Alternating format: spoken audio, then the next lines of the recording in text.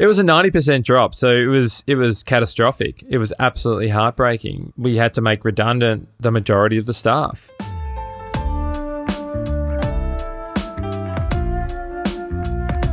Everyone's going, okay, well, if I can't go to the cafe or I can't go as regularly because I shouldn't really leave home, I'm going to get myself set up at home. So we saw a massive double in sales overnight, basically.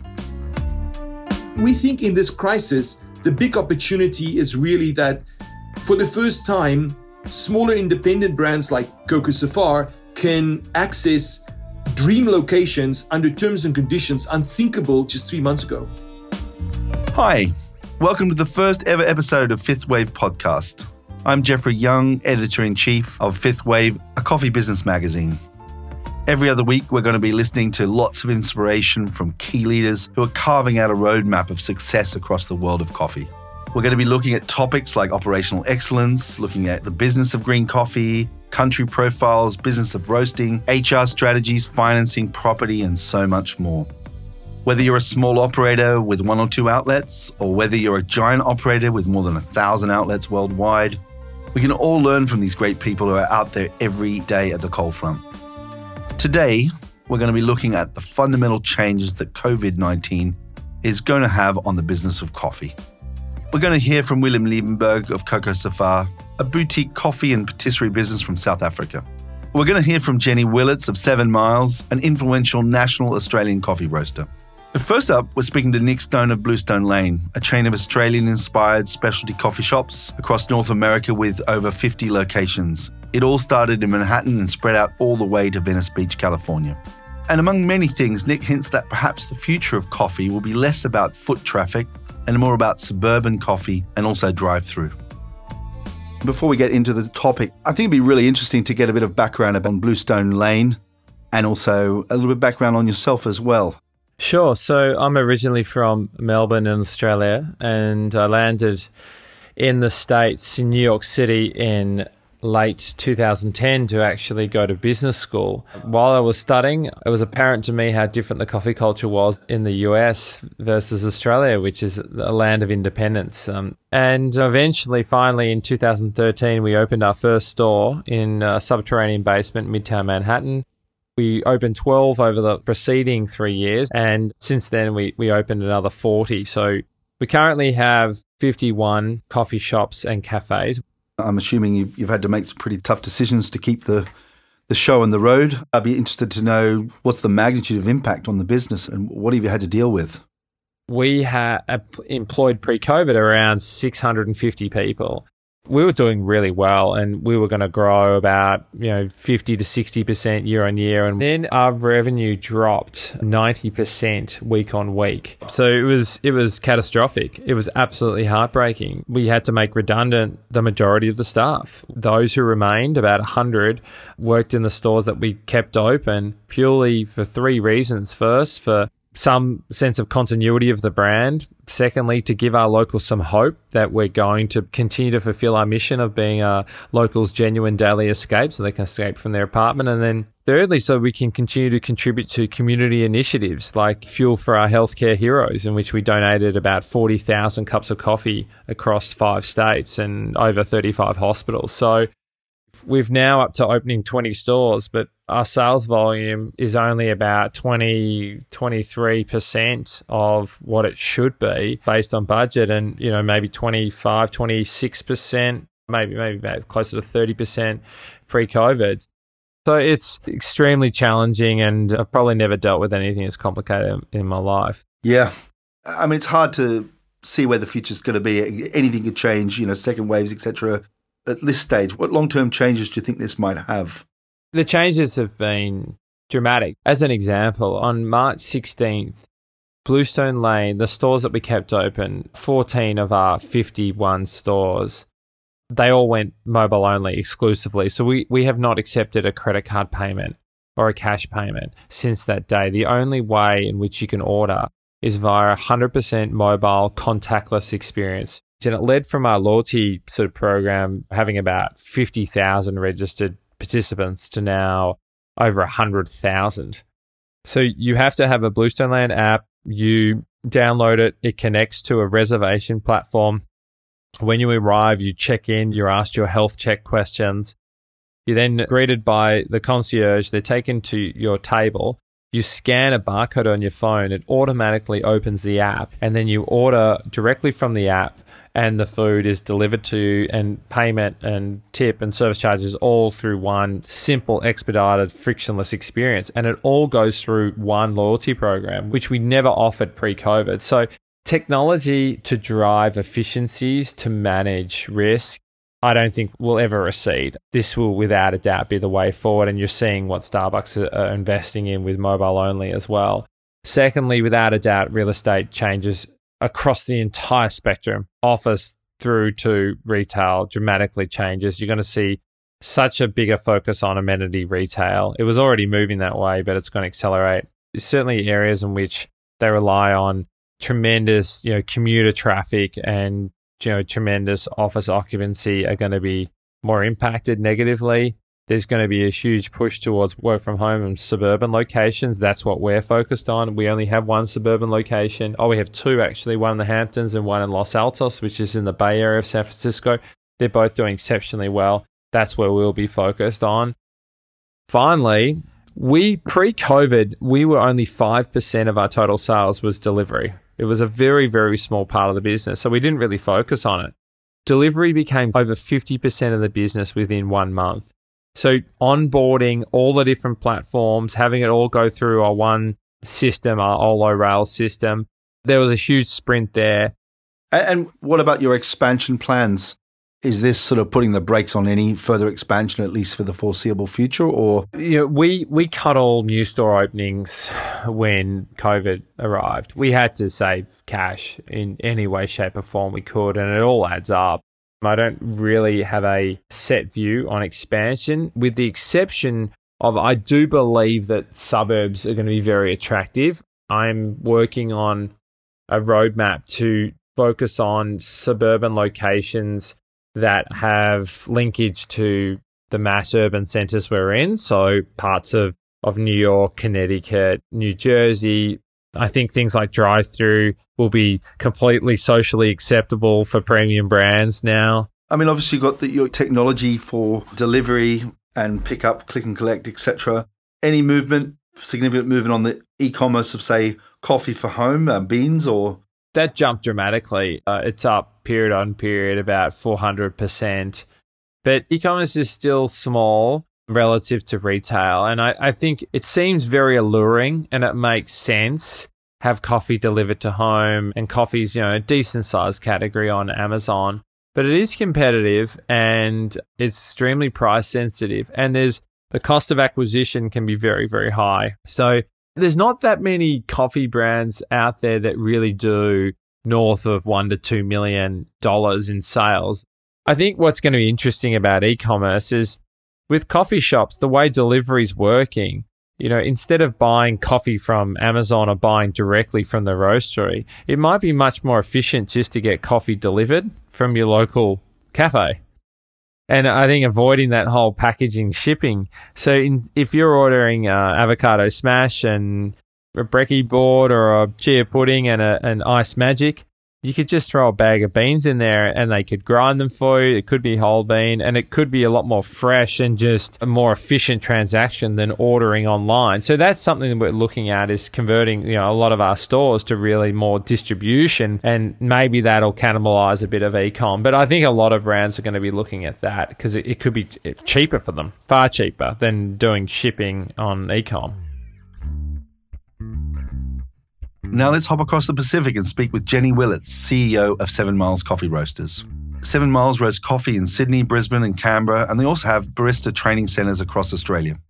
Jenny reiterates some of the trends that Nick Stone just mentioned, including the trend towards suburban cafes, deliveries, and that huge jump in e-commerce. It's interesting to note that COVID also coincided with a report that 7 Miles was publishing about the future of the cafe space. The report confirms many of the trends that we're seeing happening now were just being accelerated by COVID. So a big welcome here to Jenny Willits. Thank you. Thanks for having me. Well, I think the first thing I'd love to address is the question of coronavirus. Just in summary, how has your business been affected? Oh, look, I think the impact was quite monumental when it first hit. When it first hit, cafes had to go into just takeaway only.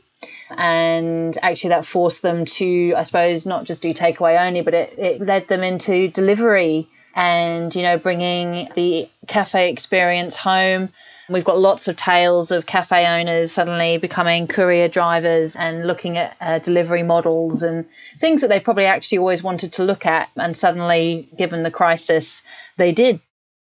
I'd be fascinated to know how the Australian cafe market may have been impacted by the virus. If I can give some examples, few of our cafe owners in the CBDs, their businesses have totally changed. They've gone from being some of our larger cafe customers to, a smaller customer because you're obviously not getting the number of foot traffic in the CBD as you once did. And then conversely, and much benefit for a lot of the suburban cafes, they're actually seeing significant spikes in trade because they have got more people based in their locality still want their coffee, and I think actually what we saw was a lot of people talked about the fact that going to get their morning coffee was a ritual into what their normal world was. So actually it was really important that cafes remained open for the sanity of people, because I grab my coffee and then I go, but I'm still connecting with my local community. I'm still supporting my local cafe business. And we saw that across Australia in most of the hubs, particularly in Brisbane, Sydney and Canberra. Wow. And what about coffee to buy to take home? Are you seeing an uplift in e-commerce on your own site? Yeah, absolutely. Absolutely. It was literally overnight. I think that you just suddenly went from people were the words lockdown and people suddenly wanted coffee. And I know from talking to some of our machine equipment suppliers, their sales in home machines spiked as well, because everyone's going, okay, well, if I can't go to the cafe or I can't go as regularly because I shouldn't really leave home, I'm going to get myself set up at home. I'm going to purchase coffee online from my roaster. So we saw a massive double in sales overnight, basically. Now that has dropped a little bit. And again, it was funny talking to some of my peers and competitor roasters. We've all kind of had the same experience. I think people actually appreciate now how hard it is to make really good quality espresso coffee at home.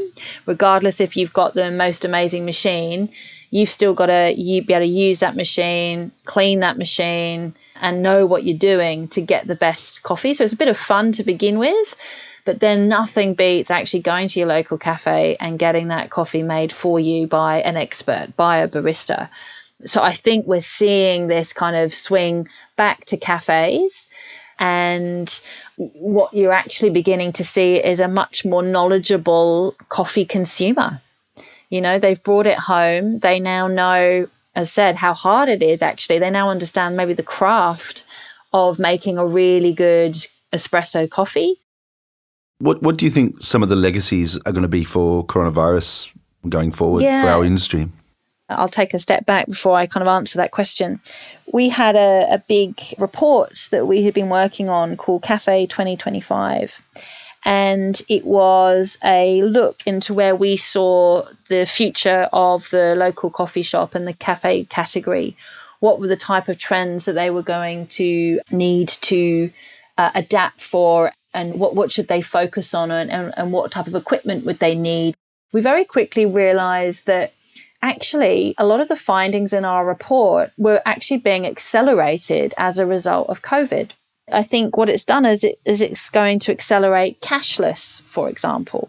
Automation is really interesting. So again, one of the things that we had been looking at is how some of the automation of the barista process, so from machines like the puck press through to the Uber Milks, and how they sit alongside the traditional espresso machines. We really feel that the role of the barista as a coffee expert is going to become even more critical, because more people know more about coffee as a result of bringing it into their home. So when they go to a cafe, it makes sense that they're going to want to have an experience with someone who really does know and can talk about it.